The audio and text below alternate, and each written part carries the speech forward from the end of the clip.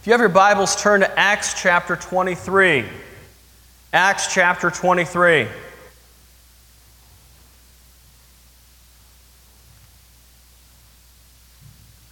One of the hardest things, I think, for many of us as we go through life is to take criticism.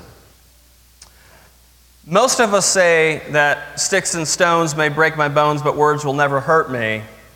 But when push comes to shove, the reality is very different. The reality is all of us have been confronted a time or two, or hundreds, or thousands. We've all been confronted in life over things that we've done wrong, whether it's against the teachings of Scripture, whether it's disobeying a parent, whether it's disobeying someone in authority over us. Whatever the case may be, we've all been confronted. But what happens when we are accused of something that we didn't commit? What should we do? How should we respond? Well, this morning we're going to be looking at three things here in Acts chapter 23 in order to answer that question.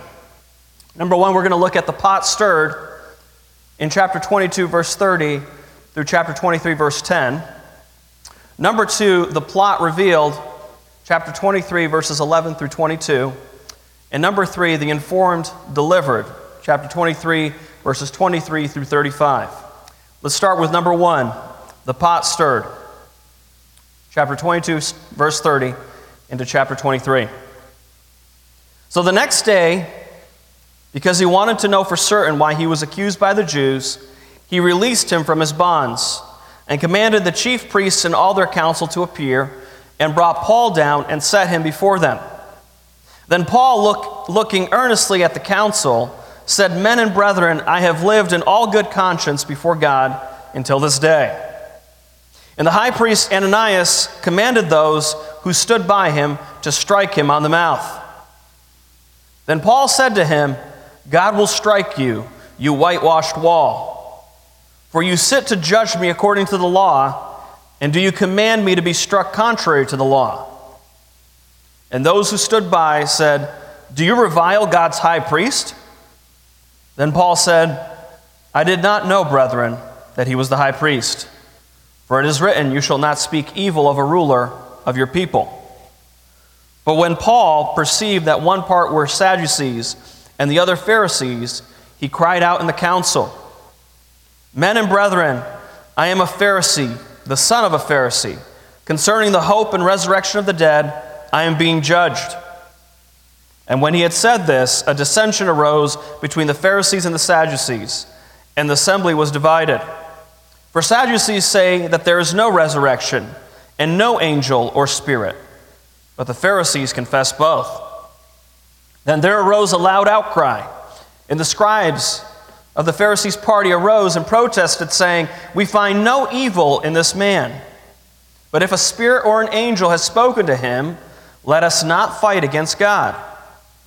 Now when there arose a great dissension, the commander, fearing lest Paul might be pulled to pieces by them, commanded the soldiers to go down and take him by force from among them and bring him into the barracks. So as we were discussing last week, the commander has just realized that they are about to punish a Roman citizen. And in absolute terror over the situation, he brings Paul out to the Jewish community, particularly the Jewish rulers. Paul's released by the commander and delivered right to them, the chief priests and the council. He's brought before the Sadducees and Pharisees, and they're given authority to decide what to do with him. Ultimately, what the commander wanted to do is what Pilate did with Jesus. I don't really want to be guilty of anything here, so I'm going to let others decide. Now, with everything going as well as it did in Paul's case, right, he had just been spared of a scourging. The commander delivers him to the Jewish rulers. You'd think things would go better, and in fact, it gets much worse. Paul starts off by identifying himself with them as a Jew and letting them know that he's lived with a good, clear conscience before God. His defense is ultimately to state that he has done nothing wrong. Mind you, this defense was met with a quick, swift response with a strike to the mouth by Ananias. Well, Ananias actually had somebody else do it for him. Let's put it that way. It's possible that Ananias, who's more than likely a Sadducee, found Paul guilty before the trial even started. He already had his preconceived notions. He already determined Paul was going to be found guilty as charged.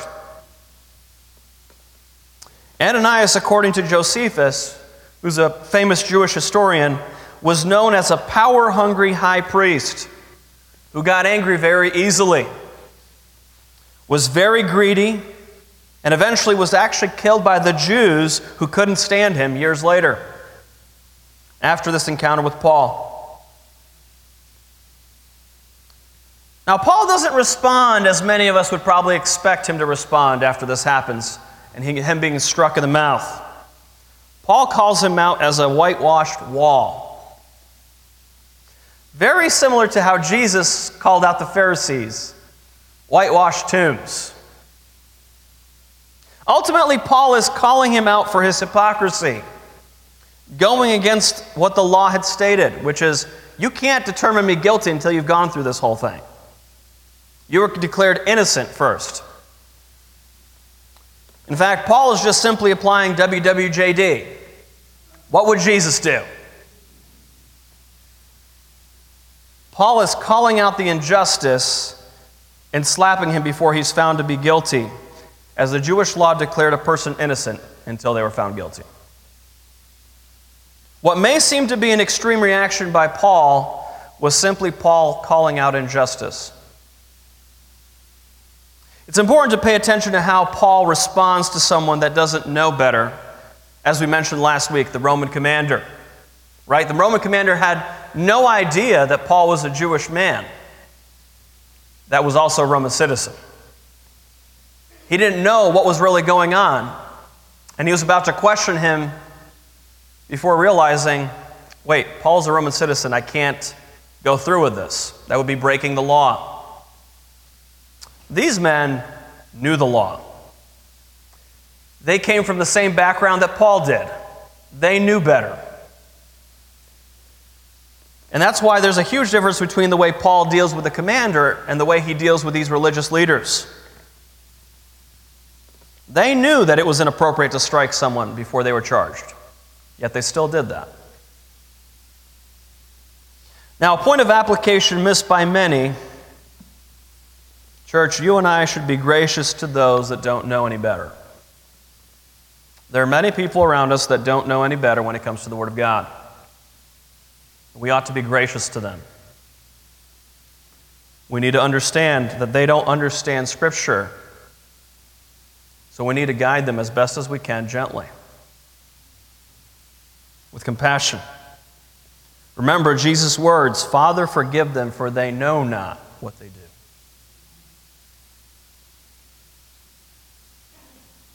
And when it comes to those that know better, it's appropriate to use more stern language,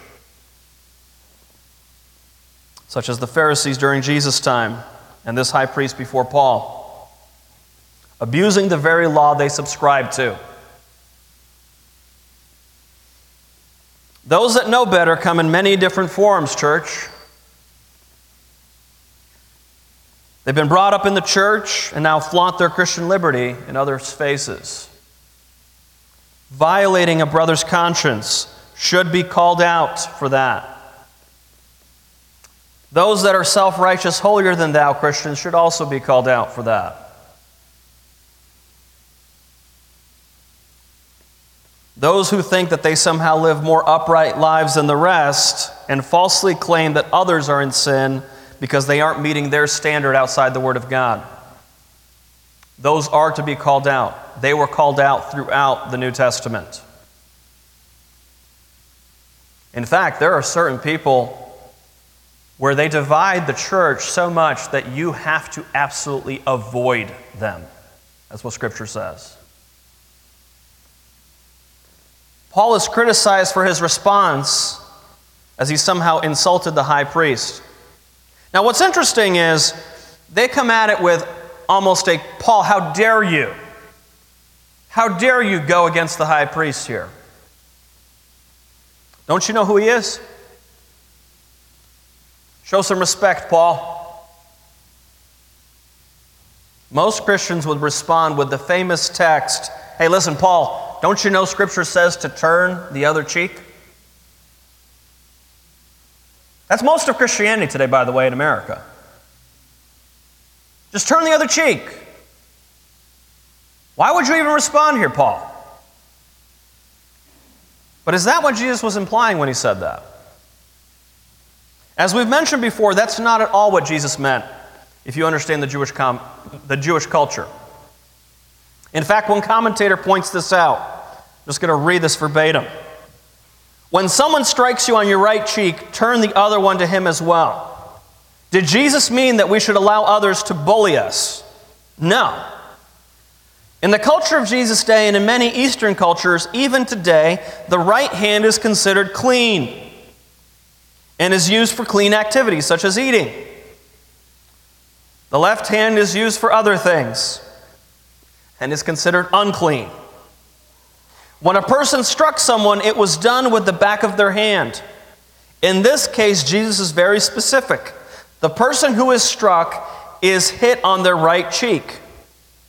This means that the bully used the back of the right hand to strike.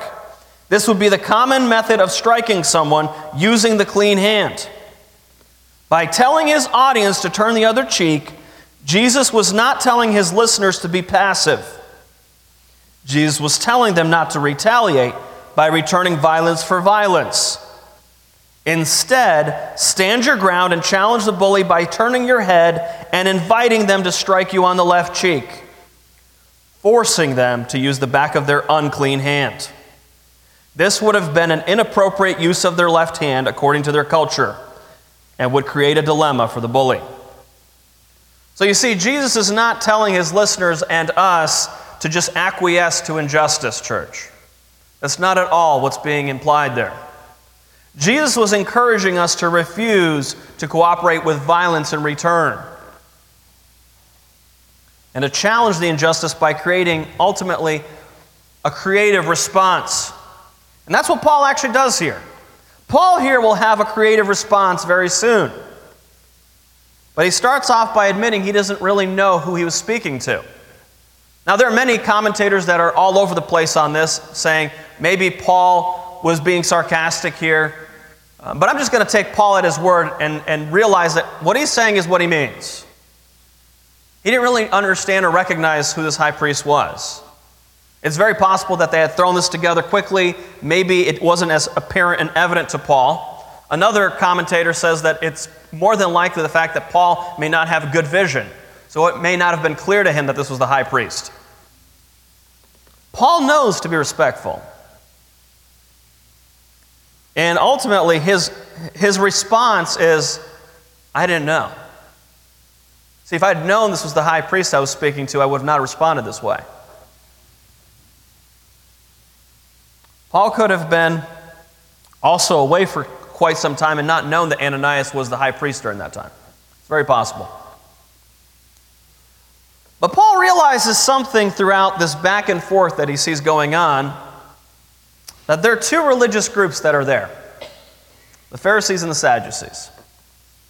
Two groups that disagree with each other a lot, and they'd always have open debates with one another. More than likely, also realized that this was probably not going to be a fair trial for him. This is probably not going to go well.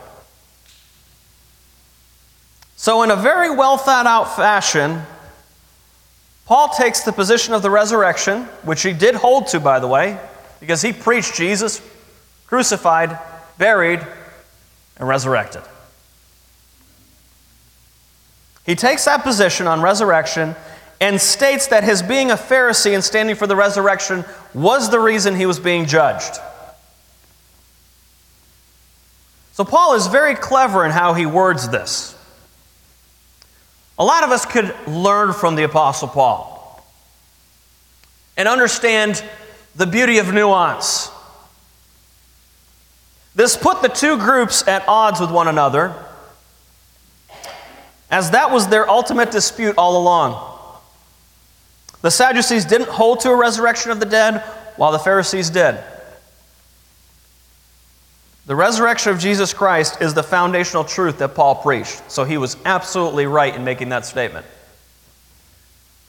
His declaration in Corinthians, if Jesus is not resurrected, I'm wasting my time. What are we even preaching for? But Paul here reemphasizes it to play the two groups off each other. It causes the Pharisees to side with Paul by default, him being a Pharisee, while pushing the Sadducees to counter. Essentially, the Pharisees began accusing the Sadducees of going after Paul for his being a Pharisee regarding the resurrection. Pharisees declared Paul innocent right then and there. He's one of ours. Stop accusing him. You have no right. Now, there's a lot of practical advice here that we can unpack. Church, we can find common ground with others who may not agree with us completely, and use that to our advantage against those in opposition. Being wise as serpents and harmless as doves. There are a lot of Christians that don't understand the things that Paul did and how he worded things and how he thought through certain arguments, because they tend to think I should just be dogmatic, throw something out there without worrying at all of how it comes across. Just speak the truth. Whoever listens to it, they'll listen to it. If they don't want to listen, they won't have to listen. But Paul had nuance in the way that he spoke. He thought through arguments. Listen, church, not every person will agree with every stance we take as Christians. But if we can find things in common with our fellow citizens, that we can fight back when there's overreach of the government, even in this nation. Unfortunately, most of us are not even realizing how easily we ourselves have been played. If you simply looked at how many, and I hate bringing this up, but it's so apropos to what's going on in this text. You just simply looked at how many were against the vaccine and would never take it when Trump was president, that are fully for it now, would want to force everyone to take it now.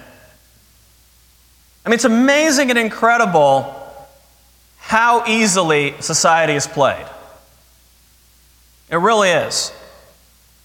It's absolutely stunning. You have family and friends who don't realize the media and the government have played them against one another. They're too blind to figure it out. Too blind to figure it out.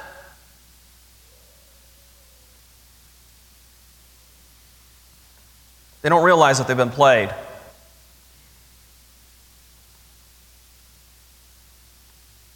You really think these people don't know what they're doing?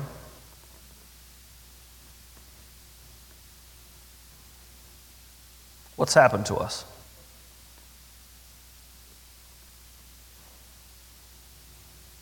We used to be able to respectfully disagree with others. What's happened?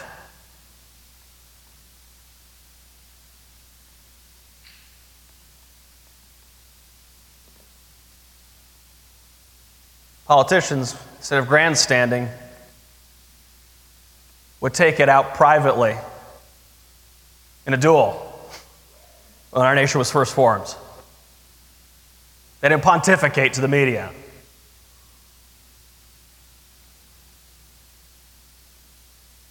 We won't spend time with one another because doctor on TV said we shouldn't.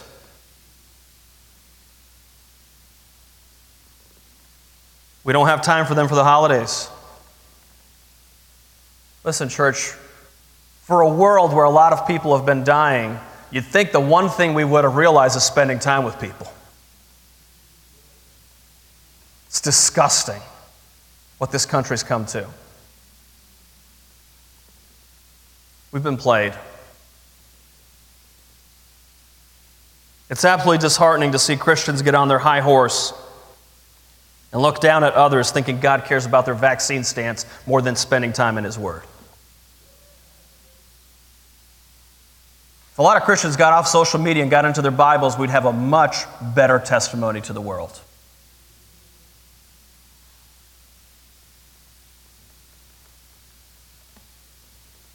Shame on us for judging others in their walk with God while entirely neglecting our own. So many people care about how others are loving their neighbor. They don't care how they don't love their neighbor. Self-righteous hypocrites we've all become. Passing judgment on everyone else. We've been played, church. We've been played by the world, the flesh, and the devil.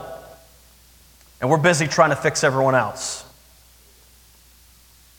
We're no different than the Pharisees and Sadducees arguing over Paul and not knowing exactly what they're really fighting over. The enemy of my enemy is my friend is essentially what happens here. That's what becomes the Pharisees' argument in defending their fellow Pharisee Paul, who, by the way, converted Christianity, the very faith the Pharisees were opposed to, and killing their Messiah.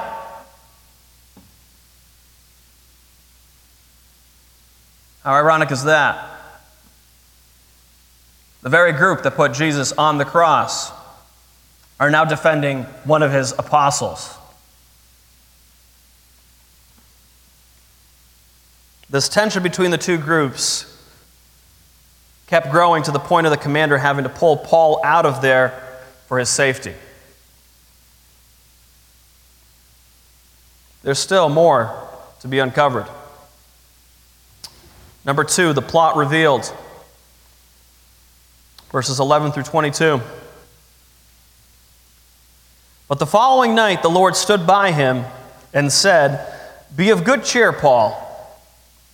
For as you have testified for me in Jerusalem, so you must also bear witness at Rome." And when it was day, some of the Jews banded together and bound themselves under an oath, saying that they would neither eat nor drink till they had killed Paul. Now there were more than 40 who had formed this conspiracy. They came to the chief priests and elders and said, "We have bound ourselves under a great oath that we will eat nothing until we have killed Paul. Now you, therefore, together with the council, suggest to the commander that he be brought down to you tomorrow, as though you were going to make further inquiries concerning him. But we are ready to kill him before he comes near." So when Paul's sister's son heard of their ambush, he went and entered the barracks and told Paul. Then Paul called one of the centurions to him and said, "Take this young man to the commander, for he has something to tell him." So he took him and brought him to the commander and said, "Paul the prisoner called me to him and asked me to bring this young man to you. He has something to say to you." Then the commander took him by the hand, went aside, and asked privately, "What is it that you have to tell me?" And he said, "The Jews have agreed to ask that you bring Paul down to the council tomorrow, as though they were going to inquire more fully about him. But do not yield to them, for more than 40 of them lie in wait for him, men who have bound themselves by an oath that they will neither eat nor drink till they have killed him. And now they are ready, waiting for the promise from you." So the commander let the young man depart and commanded him, "Tell no one that you have revealed these things to me." God himself, after this encounter with the Pharisees and Sadducees, encourages Paul. He encourages him in that it was right for him to go to Jerusalem because God still has a mission for him in Rome. There's a group of 40 men, though, that conspired to kill Paul by placing themselves under a curse. That if they do not do God's bidding, if you will, in killing the Apostle Paul, they won't eat or drink until that happens. That is some determination. Now, more than likely, they were released of their oath because the plot fell apart. Their goal was to have Paul brought to the Jewish leaders and on the way over to take him out.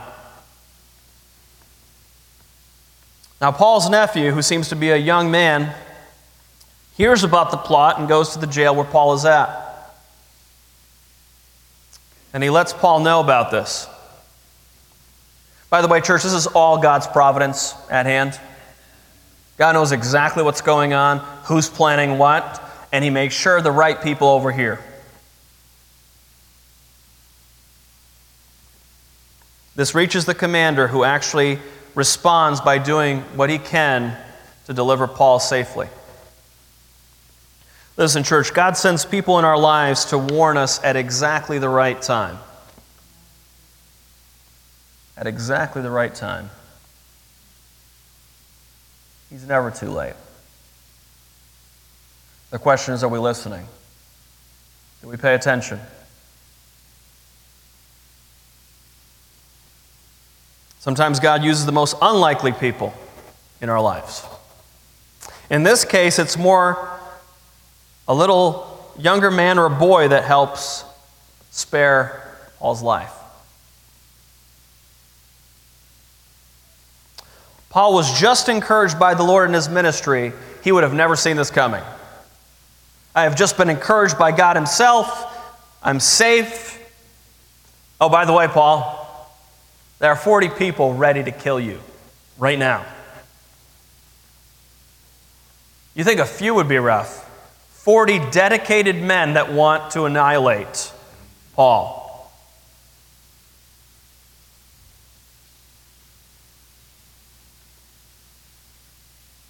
So many of us go about the Christian life thinking everything's just fine.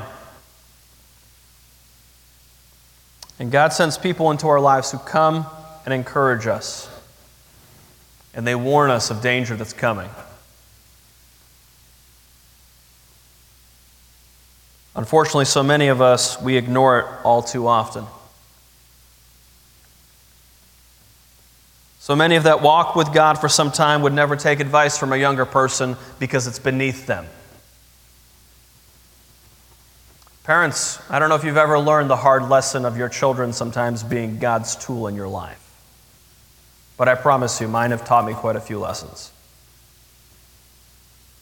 And sometimes when I don't want to admit that my children now are more God-minded than I am, I have to step back and repent.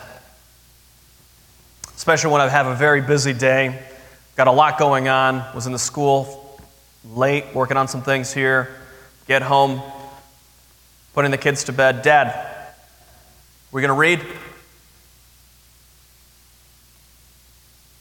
Yes, we're going to read. It's a reminder from your children of the importance of the Word of God.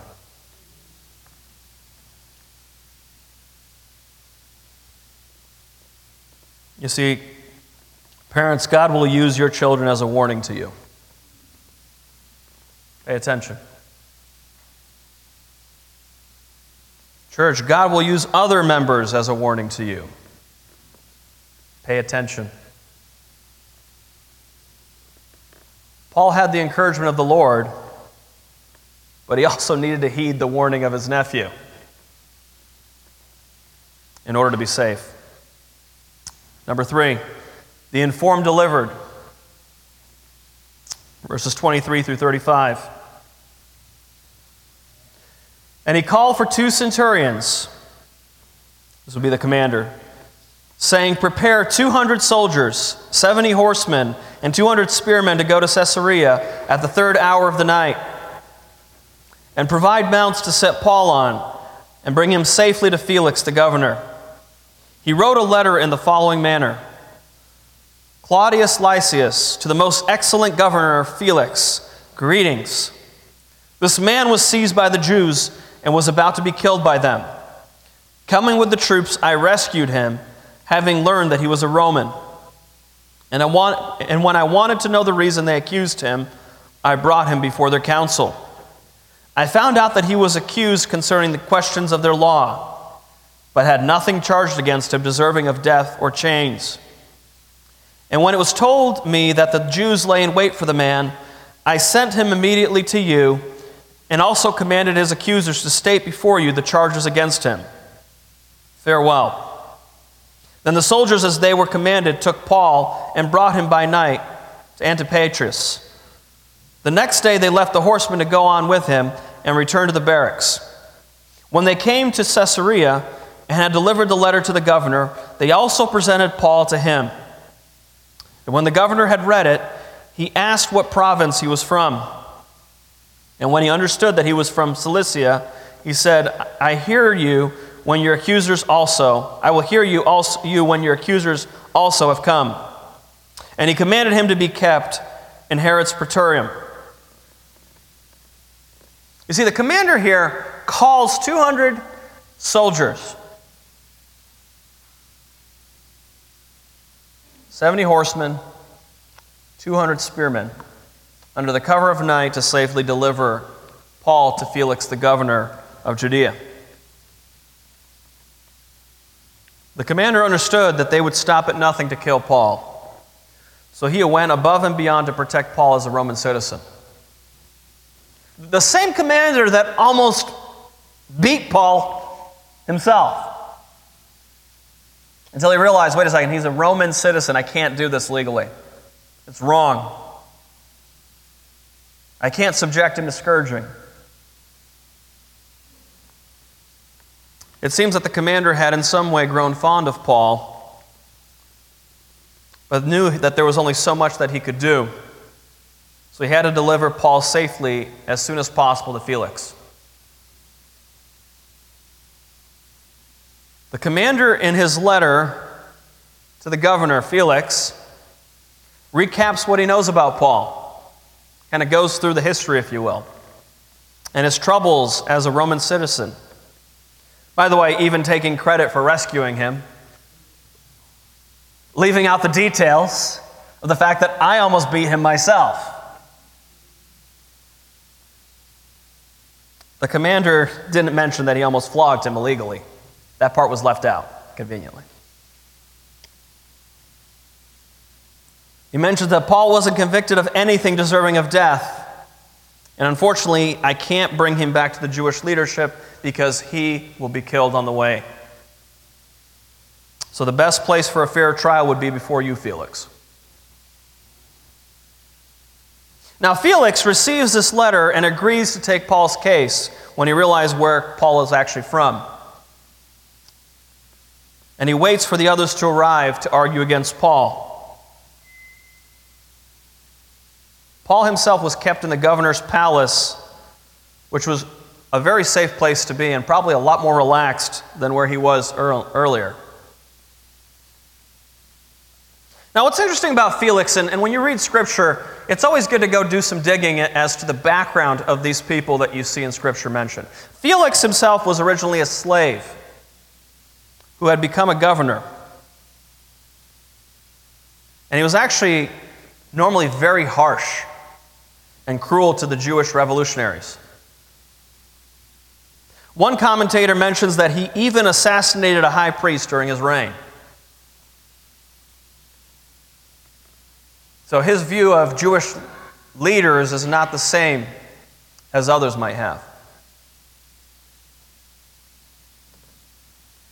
His job, essentially, as he understood it with the letter received, was to defend Paul as a Roman citizen against the Jewish rulers, who, by the way, already had a bad reputation with him as well.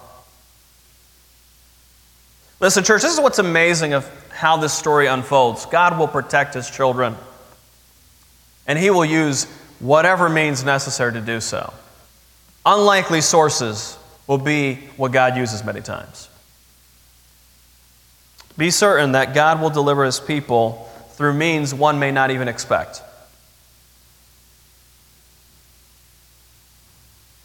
God had given Paul the protection he needed that he didn't expect. In fact, Paul had no common interest with Felix, but they were both Roman citizens. But that didn't stop Felix from providing cover for him during this trial. This is one thing I think probably puzzles a lot of Christians. Don't assume that all of those that are outside the faith will not have your back at certain times. Sometimes we have this like isolationist, like it's us against the world. And you need to realize that God works in very mysterious ways sometimes. And He uses people that you would never expect to have your back. Don't assume, believer, that God can't work in the lives of unbelievers to provide help in the time of need for His people. God has moved in the hearts of pagans to be a blessing for His people, Israel, and He will continue to take care of His own with whatever means He needs to use. Listen, church, it's important that we maintain a consistent gospel witness to those around us. There are people in your life that you know view your faith differently based on their relationship with you. And they don't view all Christians the way they view you because they've gotten to know you. They'd have your back in a hardship. And unfortunately, some Christians isolate so much that they don't build any relationships with anybody outside the faith. And that's not wise. That's not using Scripture properly. You are to be in the world, not of it, but you are to be in the world. People should know that we're Christians by what they see and hear from us. Our habits should show them that Christ matters, that God's Word matters, that prayer matters, that church matters, that discipleship matters. All of those things should resonate with those around us.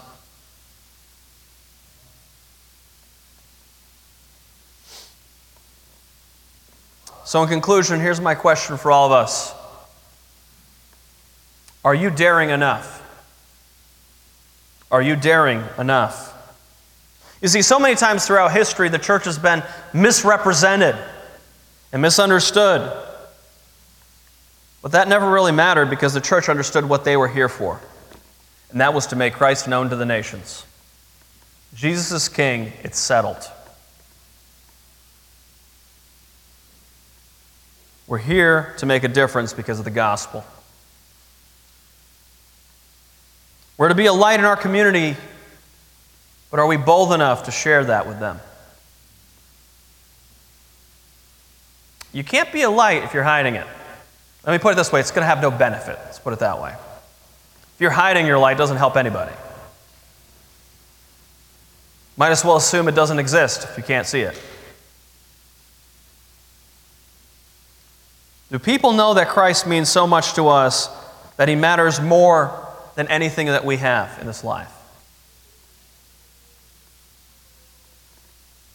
Do people know that as we're raising our children, parents, that Jesus is the reason we're doing it? Do people know that the job we're working is really for greater things than just making a little more money? Do people know that why we have certain things that we do every single week faithfully, it's because we love Christ? And it might look crazy and weird to the world, but they know that that's genuine and that's who we are. They also know that when we mess up, we're going to be the first ones to own it and stop being self-righteous and pretend that everybody else is at fault.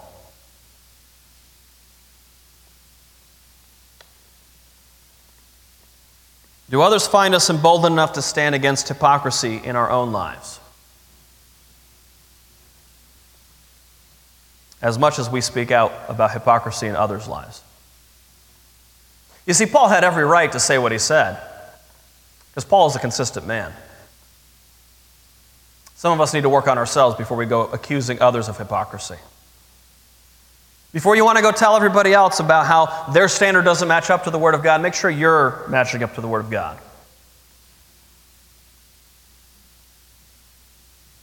Are we simply willing to own it when we've made a mistake or we've been mistaken about something? Listen, we may not understand things clearly sometimes, and we need to be able to recognize that.